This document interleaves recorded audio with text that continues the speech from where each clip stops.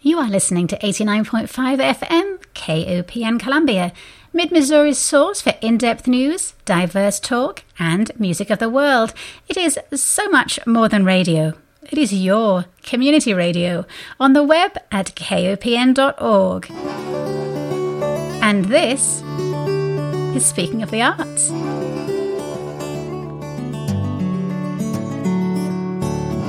Good morning and welcome to Speaking of the Arts, Mid-Missouri's only in-depth weekly art show. My name is Diana Moxon and I am delighted that we get to spend the next hour together taking a tour of the arts.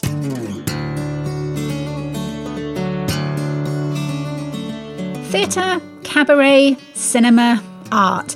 It's all going on, whether we are there in person or watching from afar.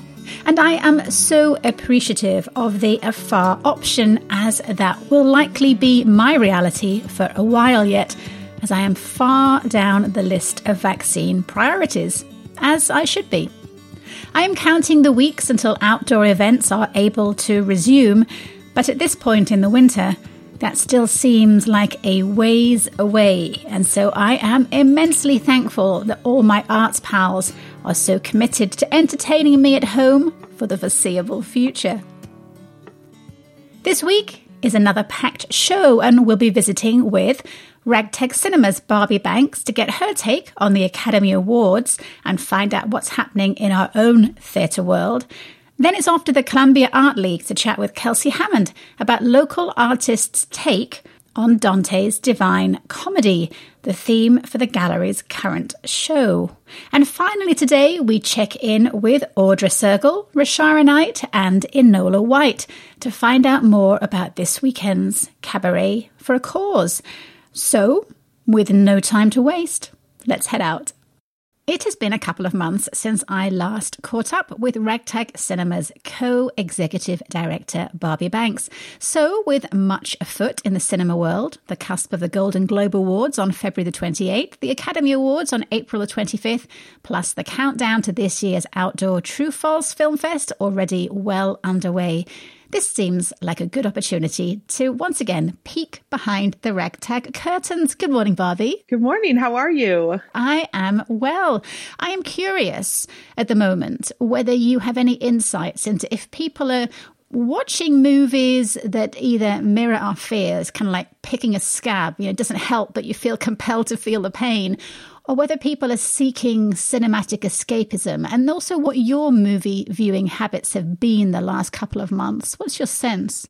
I think people are still looking for escapism. That's what we reopened the cinema back in June with Singing in the Rain and things to make you not think about the pandemic. And that seems to be what people are most excited about. Our drive-ins have been really successful and they have nothing to do with what's going on currently. And so I think we're going to see people interested in films that mirror what we're going through in a year or two to reflect back on it. But right now we're still trying to get away from it all. What have you been doing? What have you been watching? I mean, I've been going to the cinema. It's, we're open. We just don't have a lot of brand new films coming out. And I have watched now 3 times the movie Promising Young Woman. It is excellent. The first time I saw it, I was by myself in the theater. And the second time, there was actually a few more people, which I think is the best way to view a movie, is with a crowd. And so it's excellent. I think the other thing that we're seeing is films that would not have gotten a push from distributors because they were, I don't know why, because there's other bigger films out, are now getting pushes. So the One Night in Miami, which just left the cinema, MLK FBI, is a film that I don't think we would have seen so much theatrical push behind if it hadn't been those big tentpole films held back because of the pandemic. Did you feel ready to take on different films after January the 20th? Did your stress levels subside enough that you could watch movies that you'd kind of had on hold for a while? Yes, definitely. I mean, that's what was so weird is I'm happy to say that I'm a huge Biden supporter and not a Trump supporter, but it just felt like viewing the world a little differently, that it felt safer to watch a movie like MLK FBI and realize like, hopefully these are the things that are not going to be happening in our country anymore, trying to take down people who are making it better and protecting our democracy and equal rights for everybody. It felt safer to enjoy that. I definitely felt like my stress levels were too high to take on a movie that was going to add to them for the longest time. And so I think it was after January the 20th that I finally watched The Social Dilemma. Yeah. And then Uncut Gems we also saw, which is so stressful. So stressful. Yes. That was such a polarizing film last year at the cinema. I mean, people would walk out going, I loved it. And other people would walk out in the middle of it. I hate this film. So I totally understand that with that film. So this year, the Academy Awards are pretty late compared to usual. Is that all to do with the event itself or movie eligibility? I think movie eligibility for sure. I mean, I'm sure they would love to have had a room full of people, but it really is about the lack of films that were available and eligible for an Academy Award. And so we'd have these weekly meetings with our lobbying group that works for movie theaters. And it's just every week there's more and more films being pushed. And so it's going to be an interesting awards year. I hope we see, I don't think the films that are going to be nominated are in any way less than or not worthy, but it's just going to be films that maybe wouldn't have got a fair shake in other years. I mean, another of the big changes to the 2021 Oscars, albeit theoretically temporary, allows streaming and video on demand movies that had planned theatrical releases, presumably to then be thwarted by COVID, to be eligible for the Academy Awards. And I'm guessing that was pretty controversial in the industry. Yes, we hated it. We already are up against a huge streaming platform, Netflix. They have purchased, this is before the pandemic, purchased a couple theaters so that they could release their films in just their own theaters to get eligibility for the Oscars. And that was a huge red flag about their sort of unwillingness to play nice with small theaters. And now this just gives them another leg up. I mean, they make beautiful, great media, but we would love for it to be in our cinema too, because that's how we think movies should be watched. Do you think it will be temporary, this allowing streaming and video on demand movies? Which is what they say it is. It's just for this year. But do you think there'll be pressure from those big players to maybe make this a permanent change?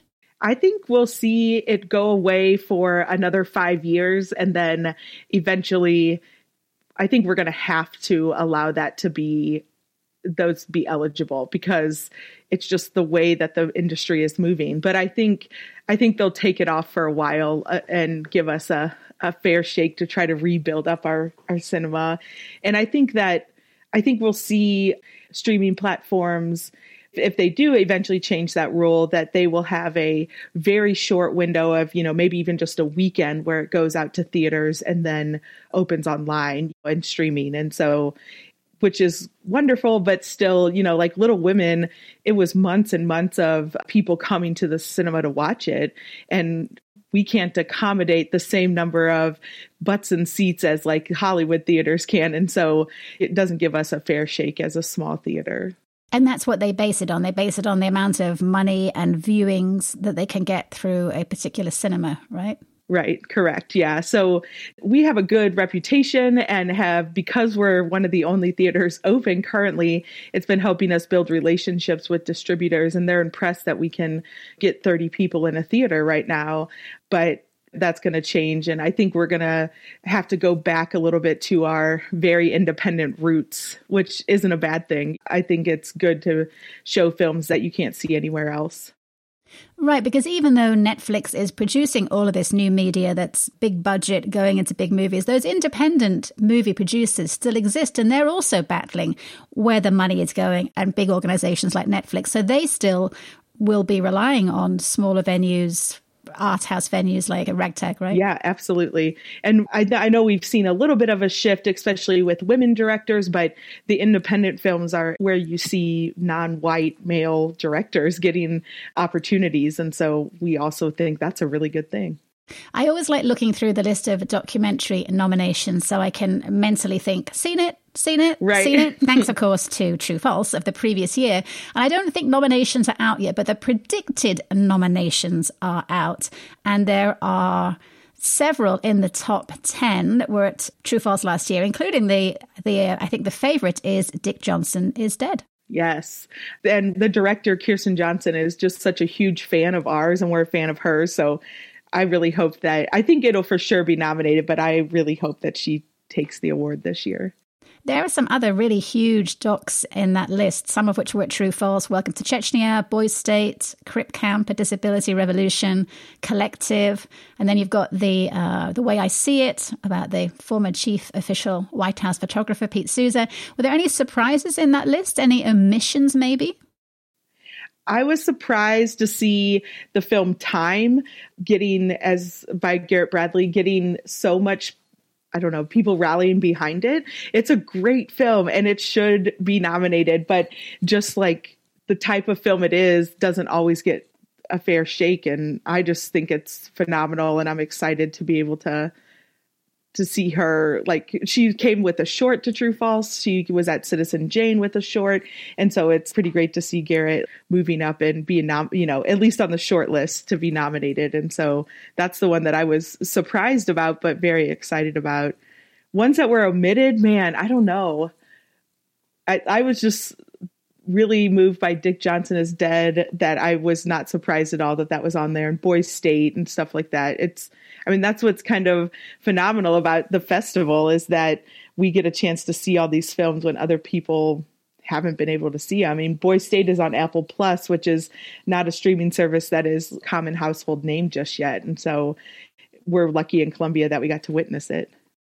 It is always interesting what they choose and what the criteria are. So I would think that Welcome to Chechnya, which was obviously so difficult to film, everybody took so many risks, and it was so beautifully presented, and the story arc was so well laid out. Like, for me, that was such a standout movie. And I loved Dick Johnson is Dead. It was super cute.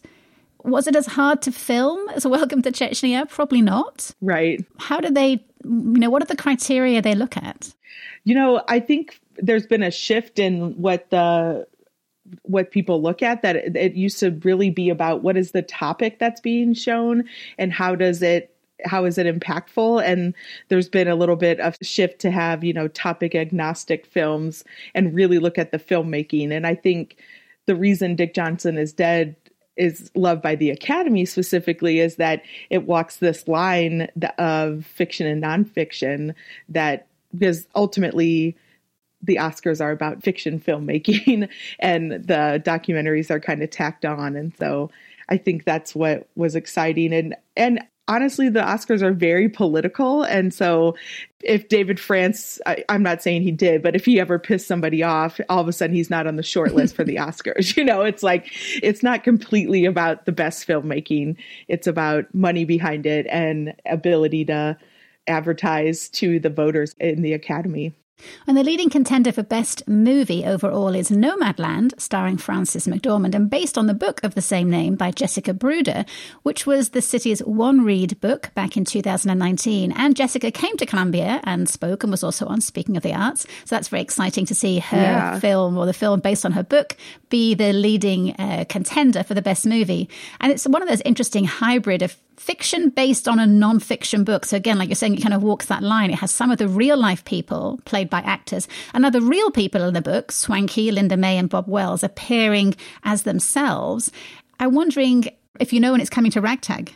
Oh my gosh, this film it's like on our staff meeting agenda every week. We've been waiting to get it. It keeps getting pushed. We anticipate that it's going to come in April. And so we haven't got the red flag to announce it as a coming soon film because we haven't locked the date. But as much as you want it, we do too. And it's just been hanging in the balance for a long time. And so I hope that we get it. The director of it, Chloe, she came to True False with the film The Writer. So we kind of put a nudge in with her too, to be like, don't you want it to be seen in Columbia? You had a good time here. And sort of when it goes to the distributor, the director doesn't have a lot of pull, but it's worth a try to be able to let people see it. in our space. Well, it premiered last year in September at the Venice Film Festival, and it won the top award at the festival, the Golden Lion Award. And then it also did really well at the Toronto International Film Festival. I think it's the first film ever to win the top prize at both Venice and Toronto. So, yeah, super excited to see that. I think that will come out on top this year. And I mean, there's a lot of great films, but it has everything. And Chloe is a phenomenal director. So I'm excited for her for sure.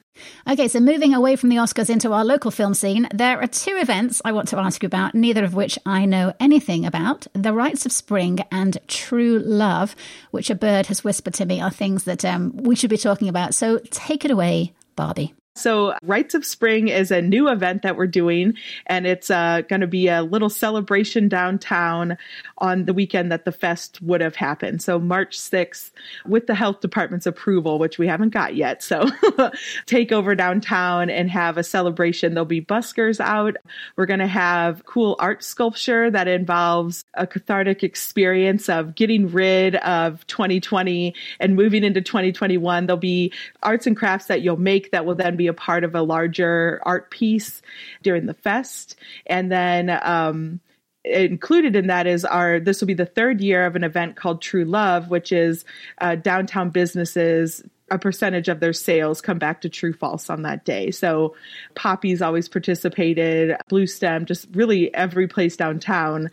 And then the restaurants downtown will have our new True False wines that are premiering this year. So last year was the first year we did this with Les Bourgeois, but we'll have a new red and a new white for everybody to sample. A little different during COVID. You can't go in and sample everywhere, but there'll be bottles available to purchase, and it's really good wine. I got to be in on the sampling of it, and we had an artist that designed the labels. And so it's just going to be a day celebrating True False on what would have been the fest. Oh, and that day will end with a drive-in of a retrospective film.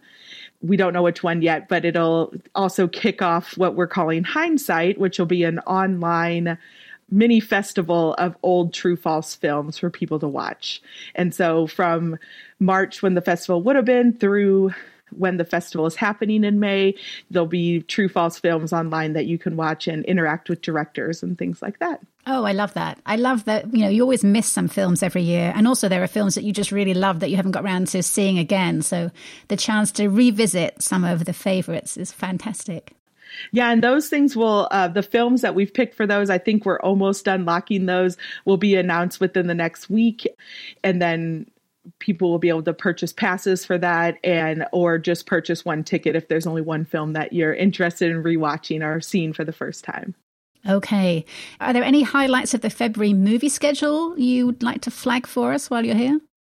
Yeah, so we're doing Moonstruck as a Valentine's Day drive-in. And so it's if you've never seen it, it's a great romantic comedy. Cher won an Academy Award for it. And it has Nick Cage in it, who is a Ragtag favorite. And it'll be at the Remax building next to Bardal downtown, so a little bit closer to home for us.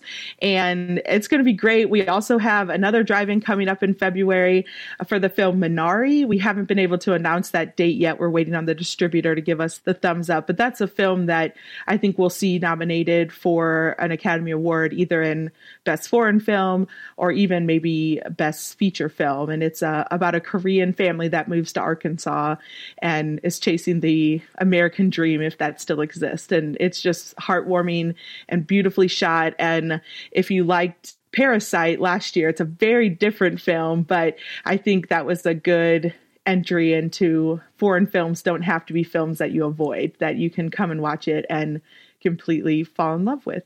Yes, and that's definitely on the predicted nominations for Best Film and Best Actor and Actress as well. That's up on the list for this year's Academy Awards.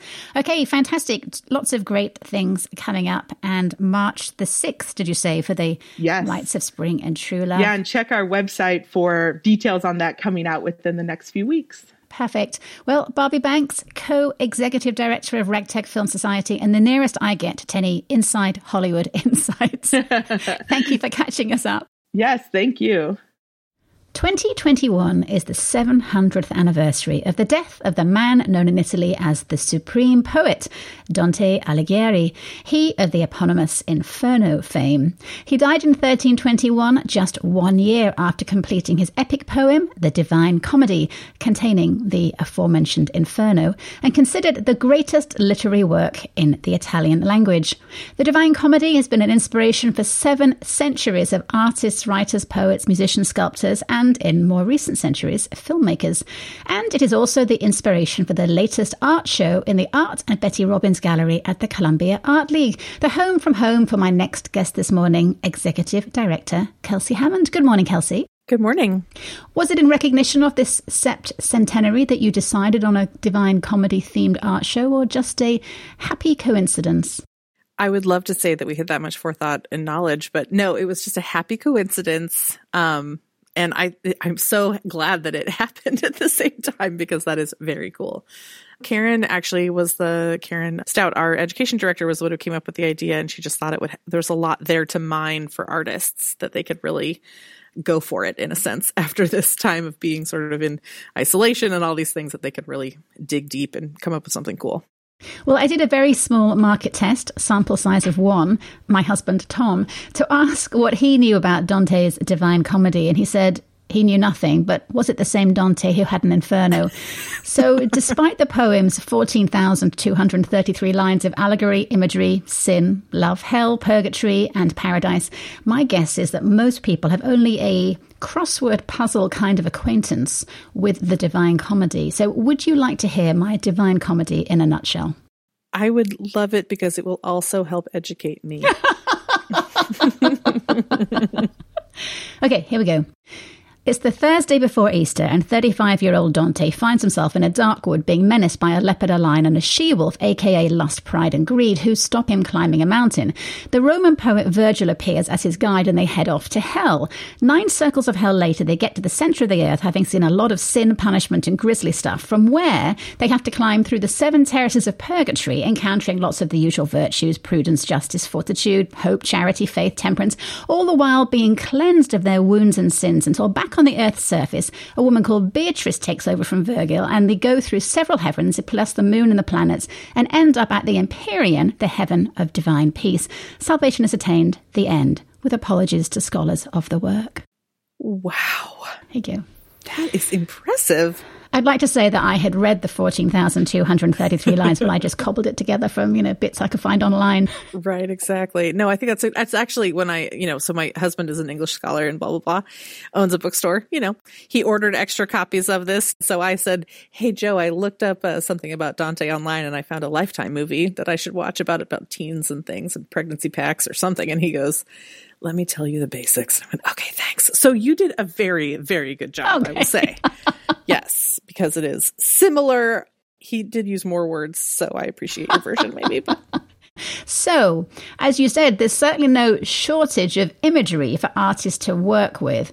What kind of works did you think you'd receive, and how did reality square up with your imagined response?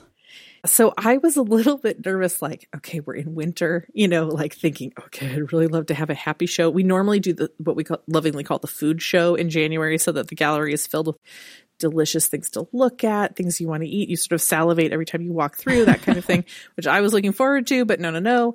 And then I had this feeling, okay, it's going to be hellfire and brimstone. It's just going to be, everything's going to be red. It's just going to look like the pit of despair in here. 9 circles of hell. Yes, exactly. And luckily it's not all that.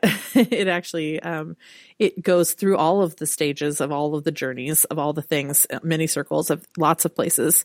And it's incredibly varied, which is lovely to see. And it is actually very, like artists before who've created work based on Dante, based on this poem, like it is so different. It's so according to that artist and who they are and what they make. So that's pretty cool.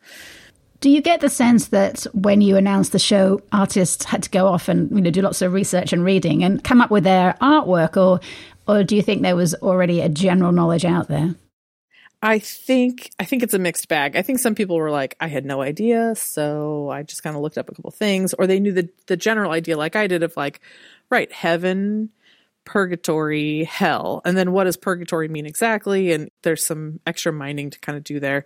Or maybe people were familiar with the Gustave Doré images that were created that are sort of the most well-known, I would say, that you see printed in the book if you're reading the book in school or not reading the book in school and just reading the Cliff Notes or whatever.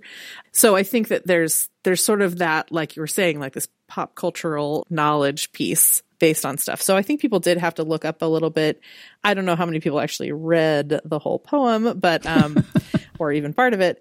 But there are more specific. One artist, Cristina Nunez, has a really lovely, almost like a Venn diagram painting. It's called The Divine Comedy, The Annotated Notes. I think that's it. So it has sort of these overlaying color, like Venn diagram, like loops of color that cross over each other. And it feels celestial a little bit. It's very modern looking. And then it has her handwriting on the actual painting of where these things cross over, when paradise is also purgatory and where those things meet up, which is interesting. So some people took a sort of intellectual approach and some people really just worked with the feeling of it, getting out of the head space and going with the heart space. Did you have any works that came in? This always would happen to me. Did you have any works that came in and you'd be like, oh, that's interesting. How does this reflect the theme of the show? I mean, yeah, but I feel like I can always get there somehow. Like, I mean, yeah, because if you think about this, then this makes sense. I think, yeah, there are a couple that I'm kind of like, yeah, that has a lot of red on it. So that definitely feels creepy and like it's, hell. And I think that that's okay because, again, poetry especially is so open to interpretation of what the poet's thinking and what the reader takes away from it and the imagery that you come up with in your own headspace. And so I think that sort of loose interpretation that some artists have works. I don't know. Somehow it really works. I don't know if you've come in to see the show yourself yet, but there are a couple pieces where I'm like, okay, yeah, like there's one that's somewhat more contemporary by Phil Peters it's all blue and I think it's a woman, it's a human figure and it's all blue and it looks like someone's depressed or is feeling sort of isolated or lonely. And I think that to me, that's not like, that doesn't look like Dante. He's not climbing a hill or something and Virgil's nowhere to be found, but it does seem like a purgatory moment, or maybe that is someone's hell. That kind of, having that connection or being in front of that painting, I feel a connection there somehow, so I think that in that way, the modern take on all of these things is we don't necessarily relate to this really old poem that has taken this character on this epic journey. But I feel like we do still feel like, we're still dealing with, especially currently, we're dealing with still isolation feelings. And is that a hell or is that a purgatory? Or maybe it's a heaven for some people. Maybe it's a heaven for some people. Yeah, exactly. Exactly. I mean, it certainly does lend itself to a more abstract response because there's a lot of emotion and feeling involved with it that doesn't necessarily require you to produce a realistic painting. You can really go down that abstract route. Yeah. And I think, some of the paintings, in some way, I'm always like, okay, well, those will probably nail it on the head, because you can create it from paint and you make it look however you want to. It's the people who work in like wood and jewelry and metal that sometimes I'm like, wow. And you really get the feeling of the piece from that. We have really strong entries this time from our three-dimensional folks that are working in different materials, and the jewelry, especially Lee Roberts, Teresa St. Vrain, and Caitlin Smith all have pieces that they entered that are really cool. I mean, really, really neat. They're all necklaces and they're all worked in a way that really gives you that feeling of hellfire and being trapped and like all this stuff. It's like, do I want to wear that? Kind of I do, like I kind of want to walk around and look like a total badass with this like, person trapped inside something around my neck. That's cool. Well, as we are on the radio and you also co-own a bookshop where describing words are the main currency, describe a few of the works for us that stand out for you. So a couple of the award winners, Jane Mudd got first place, and she has a painting called Paradiso Afterlife Party, which is an oil painting that is like a revelatory dance party. And all of the shapes and the figures that are created through the paint are very organic. So it almost looks like the trees are starting to dance, which to me then brought me to almost like a Lord of the Rings headspace of like, the Ents that come alive and or that are living and they go into battle, but they also probably have epic parties, even though they talk really slowly, whatever. But it's just neat to see how she's applied this paint to give all of this life happening from things that look natural. So the clouds above have faces in them that are emoting different feelings and all of these things, and the water down below, and then all of the greenery. Like at a certain point you're like, is that a beer stein? What's happening? There's a lot of this anthropomorphic stuff happening in essentially what is almost like a landscape painting. So that's pretty incredible. And then Joanne Bernesh, who is a Columbia staple in terms of artistic prowess, she's been involved with the Art League forever. Her work, La Bellezza Rivelata, is all about beauty and the stages of the beauty of youth and how that transforms into decay as the body ages. And when Joe Staley, the juror, and I were talking, we had this really long, in-depth conversation about growing older and what that means as a woman. Your value is so associated with beauty and attractiveness and this commodity that work really spoke to both of us who are in these different stages of life after the bloom of youth. Like I'm in my 40s, she's older, I'm not exactly sure. I wouldn't say anyway. But there's like, we both related to that painting being at different ages, but how we're seen by society. So I think that brings that whole idea, like, Dante was obsessed with Beatrice, right? That she was his muse throughout life. And when my husband Joe and I were talking about it, I was, sure, a man who's obsessed with someone who he didn't even really know. He like met her briefly and then she married somebody else. And he's like, right, but it was that idea that she was his muse forever because she stayed the same, that your muse will never die, right? Like they'll always be in that same state.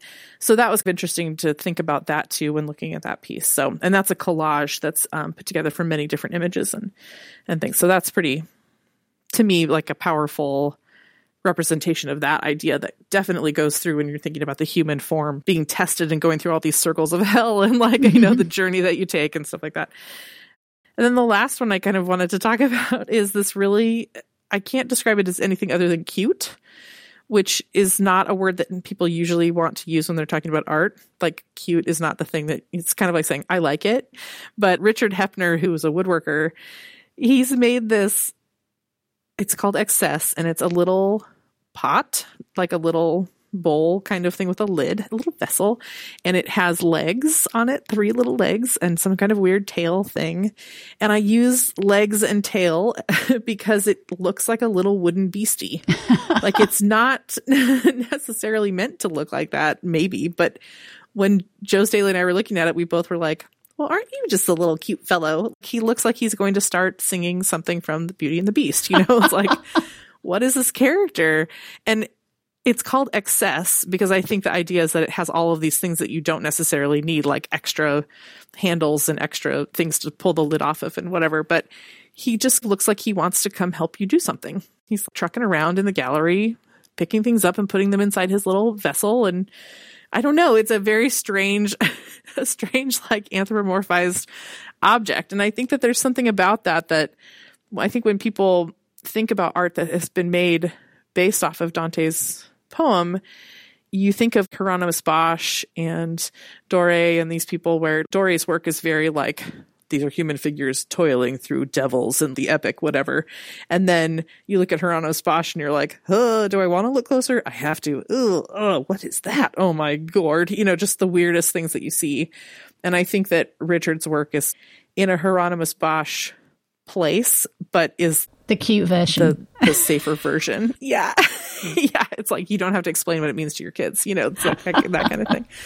And those are all the top award winners, but those are the 3 that we had our longest conversations about because they really, in talking about these different themes, they made us look longer. And that's when something is successful, is when there's a lot of conversation to mine as you're looking at the work. Well, The Divine Comedy is on display at the Columbia Art League in the Art and Betty Robbins Gallery through February the 26th. If you don't want to visit in person, you can scroll through the works in the show online at columbiaartleague.org. Kelsey Hammond, Executive Director and Q2 of the Columbia Art League. Thanks for dropping by. Thank you so much, Diana. At one point in time, I decided I wanted to develop a soprano voice, and I took singing lessons and even passed a couple of exams. But it was a very short-lived period of my life, and any skills I learned and aspirations I might have long vanished. So the thought of standing and singing to a room full of people makes me shudder, but not so for the pals of my guests this morning, Audra Sergel, Rochara Knight, and Enola White. They can not only summon a host of friends to sing to a room full of people, but they can also persuade over 40 of their friends to sing to the camera on the computer and then let Audra put it out for the whole world to see. Good morning, Audra, Rochara, and Enola. Good morning. Good morning. So we are living through tough times, even if there is a sort of vague, blurry brightening at the end of this long, dark tunnel. Plus, of course, we're in the depths of winter and seasonal affective disorder is preying upon us voraciously. So let me start by asking, how are you all doing, Audra? The song I'm going to be singing on the show, I hope it's finished by tonight. And it is called The Gray Lady. And it's an opus to February, and it's all about my seasonal depression. So I am writing songs about how I feel right now. And that's how it's been going over here. You guys can all have a good glimpse into it. Rochara, how is your life? Are we telling the truth? Absolutely. There's only us listening. Things are well. Yeah, sure. Let's go with that. Things are well. We are over in my neck of the woods. We're finally starting to get back into the groove of trying to put productions together for Talking Horse. So that has been very nice. It's given me a little bit of normalcy that I haven't had over the past almost 12 months. So that's been good. And then also I've been writing real sad songs about terrible things that have happened over the past year. So, I mean, yeah, that's how things are going for me. Things are swell. Does it help, like writing songs about sad times? Does it bring it back or does it let it out? I think it lets it out. What about you, Shara? It is cathartic. It really is. Yeah. It doesn't necessarily change the situation, but it does help. Since I'm not like a big crier, at least in front of people, I can weep into like my notebook or my iPad, and that definitely helps. Enola, what about you? Well, I haven't been writing songs, but I have been arranging different quartets. In another life, I was arranging saxophone quartets for my personal quartet composed of myself, Ryan DeLeon, Kristen DeLeon, and Scott Pummel.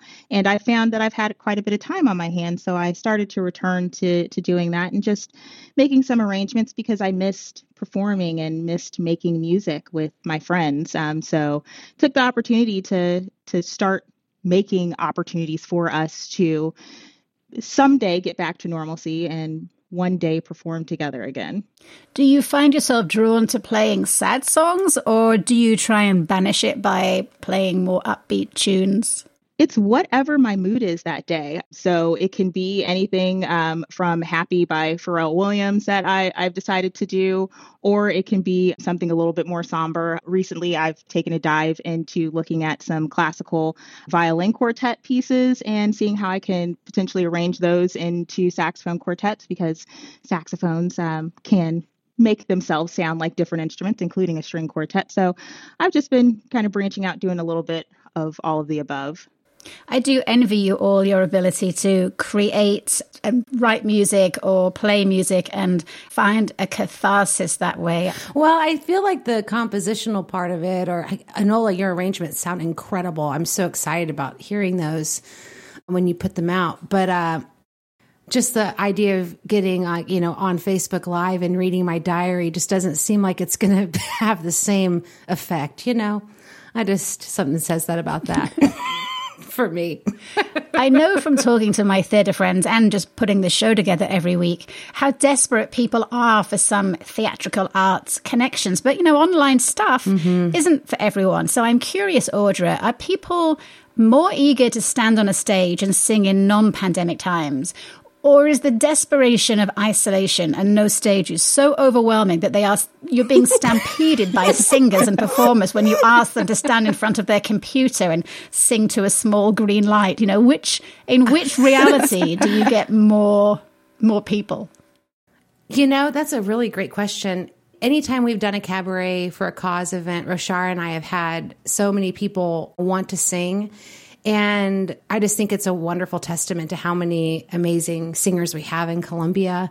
This one, what's cool about what we're doing this weekend is that it's a little bit more accessible. So sometimes it's hard to be able to sign up for an entire night. It requires childcare. It requires transportation, all these things for different folks. And what's cool is that anyone can participate this time. You need to be able to make a video or be able to log on to StreamYard. And most folks, we have that technology with our smartphones. So I love the fact that this one's really accessible and that we have people, for example, our friend Julie McGinnity, who's now out east and she's going to law school, but she has a master's in vocal performance, is going to sing. And I haven't heard her sing in, over a year since she moved. So it's so cool that she was in our very first Cabaret for a Cause and now she's back digitally.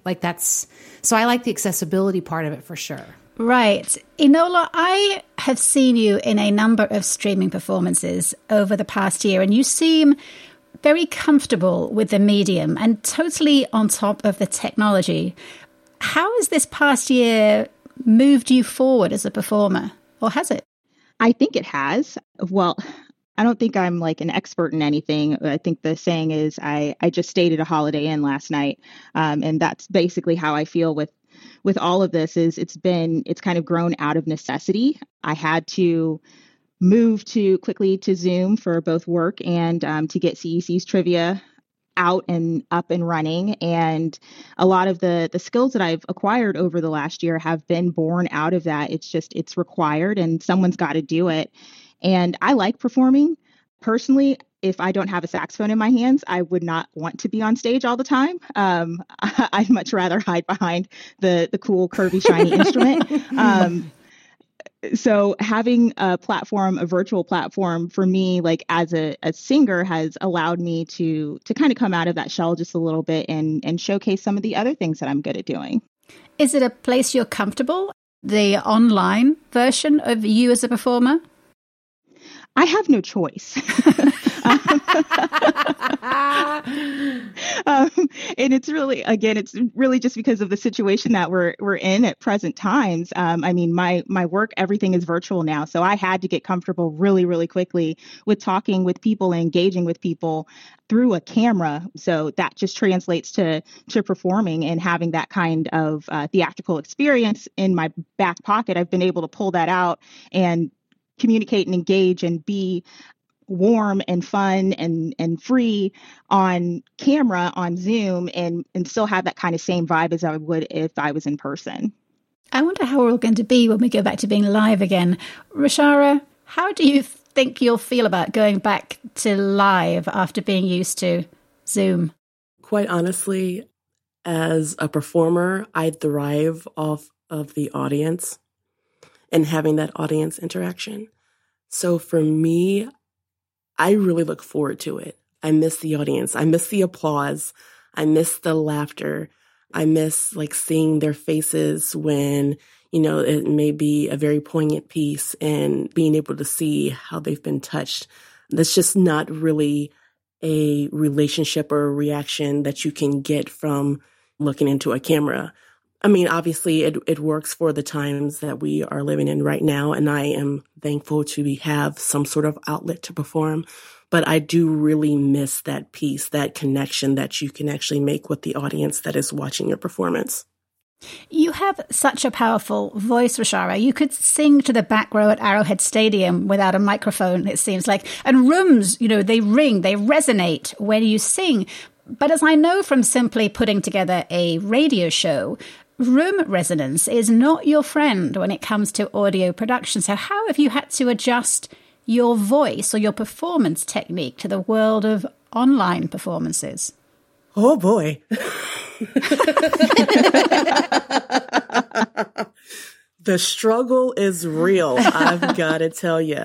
Even with preparing for the cabaret this week, I went ahead and I invested in getting a nice Blue Yeti microphone so that I have better sound quality, because I had been recording before just using my phone. And again, when you sing loud, sometimes that does not sound pretty and you get the distortion and you get all of that. So I'm like, I need to go ahead and make the investment in getting the right equipment and tools that I need in order to make sure that this is the best quality it can sound. And I can't tell you how many hours I spent just singing into this microphone and trying to like check levels and making sure like I believe you. It has been a huge learning curve for me.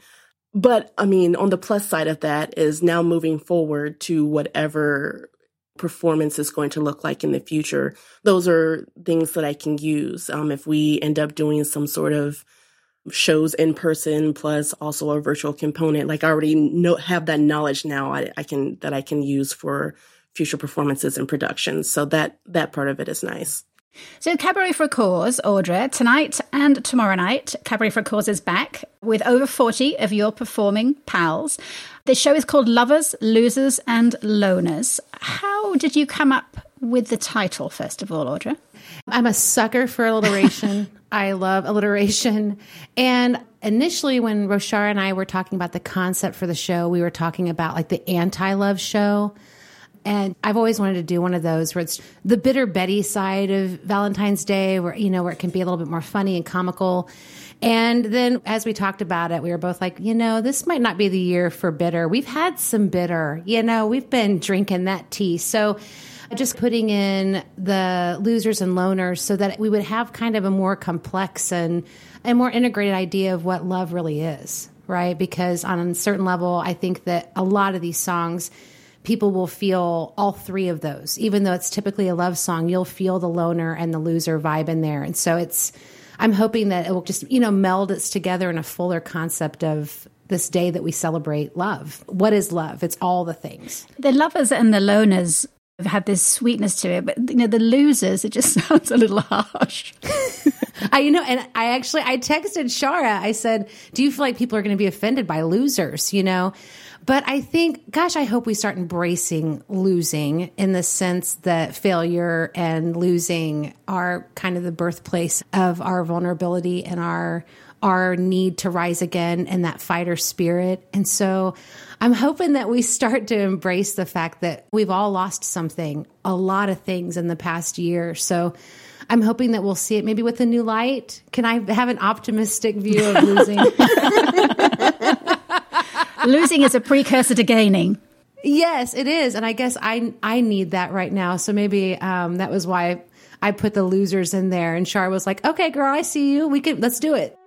Well, Enola, you are singing and playing the music for You Make Me Feel Like a Natural Woman, made famous, of course, by Aretha Franklin. But before we talk about it, let's play a clip of your performance for Cabaret for a Cause. Looking out on the morning rain,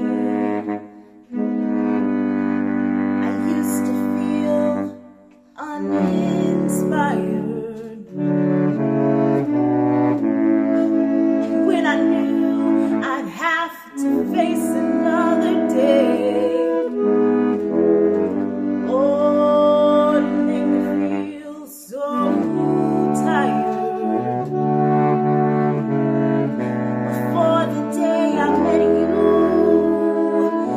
life was so unkind, but your love was the key to my peace of mind.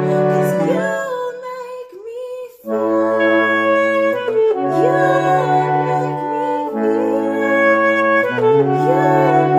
make me feel like a natural woman.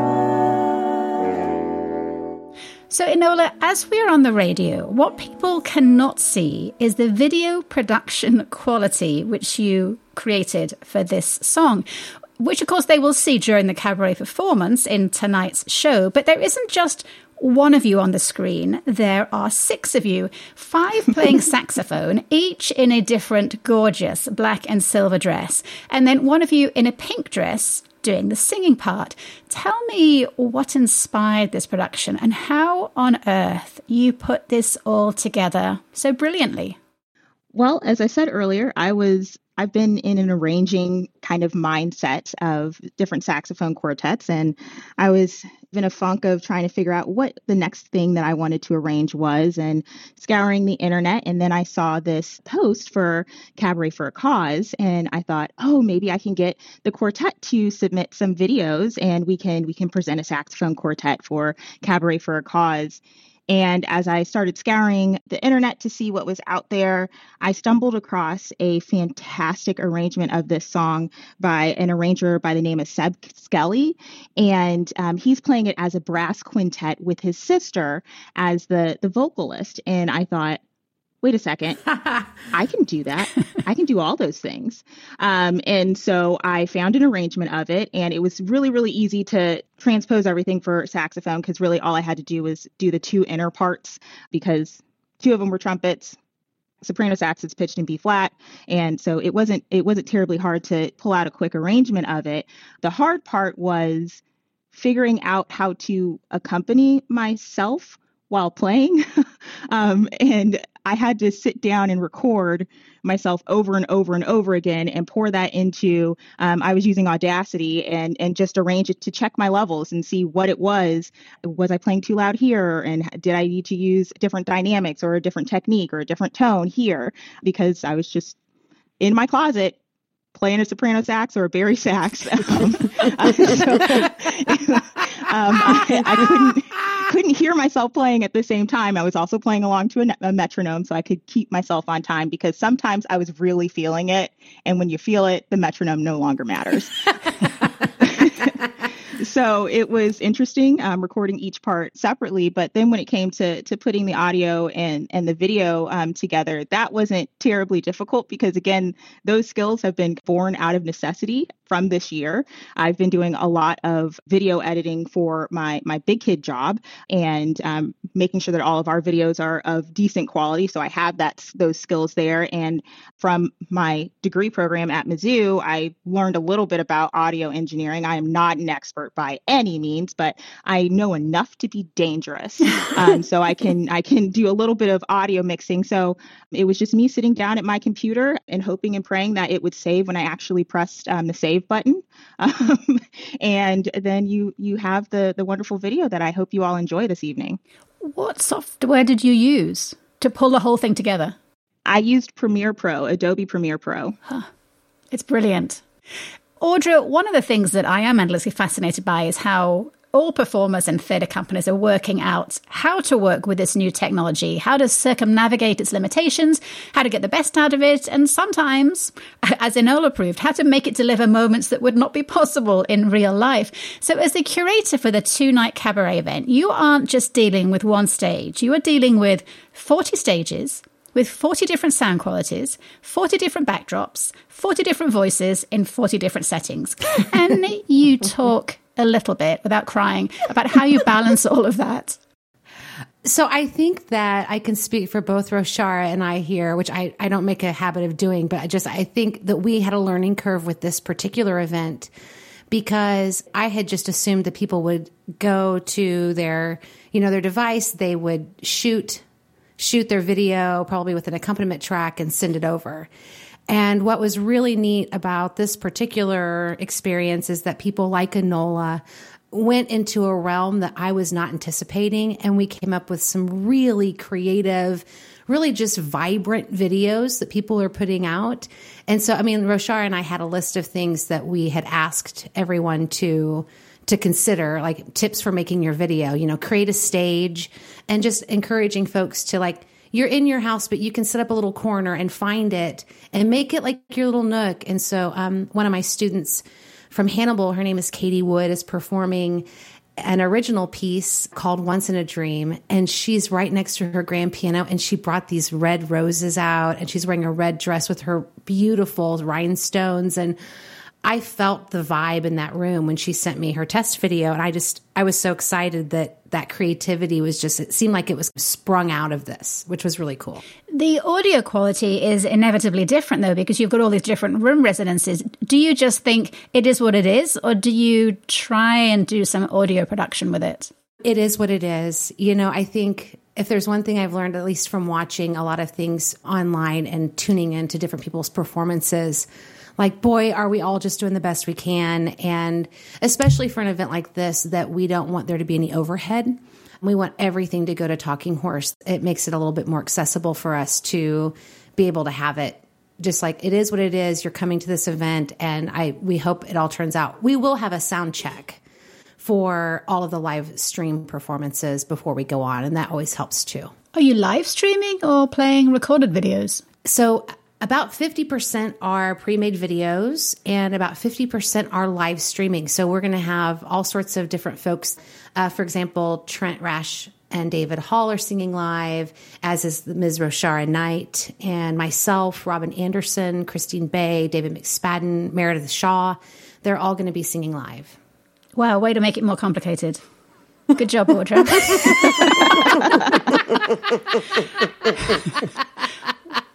It's amazing that Rochara even picks up the phone when I call. Audra, anything else you'd like to say about the show before we close? Just that, and I'll let Rochara maybe speak to this a little bit more in detail, but just how important Talking Horse is to our community. For all of us wanting desperately to be seeing live performances, we just have to ensure that we keep the places that we see those live performances open by supporting them, even though we can't be in that physical space right now. And so I'm sure, Sharp, you want to talk about that, but just how important that is to me. And I hope people tune in and they give, because it is a free event, but we want you to donate to Talking Horse. That's what we're all hoping for. Rochara, anything to add? Just a small piggyback, thank you for saying how important Talking Horse is. I'm biased, but if Talking Horse is important to you and dear to your heart, we would just really appreciate you, sitting in and listening to the performances. Everybody misses live performance, I know. But for right now, this is what we have to do until we can safely start bringing people into our theater again. And I'm just really thankful and appreciative that we've made it this far. At the beginning of all of this, we didn't know if we would see 2021. So we're thankful that we have been able to keep our heads above water. And I know a lot of that has to do with our community. And so we are just so very thankful that you continue to support us and, come see the show. Come watch us sing songs. It'll be a fun time. Lovers, Losers and Loners will be streamed on YouTube at 7:30 p.m. tonight and tomorrow, with each evening featuring a totally different lineup of performers.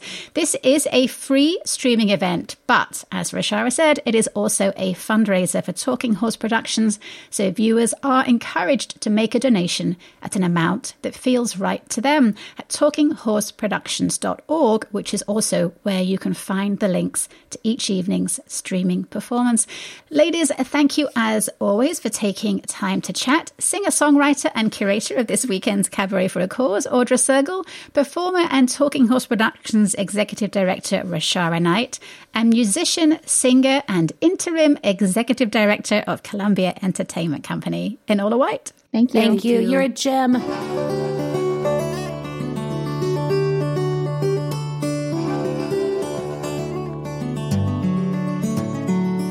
That is it for another week. As Rochara said, there are so many arts organisations that have spent the past year not knowing whether they would survive. And now it's up to all of us to help keep the footlights and the spotlights bright.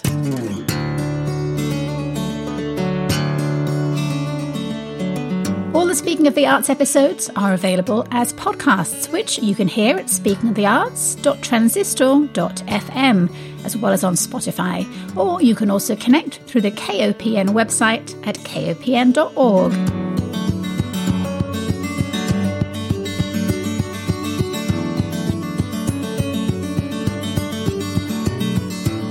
Thanks again to my guests today, Barbie Banks, Kelsey Hammond, Audra Sergel, Rochara Knight, and Enola White.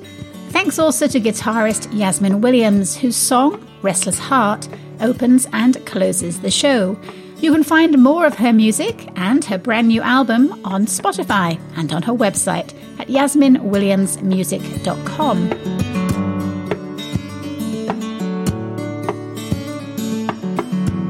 Finally, thank you so much for listening. I'll be back next week with more peeks behind the arts curtain. Until then, stay arty, Columbia!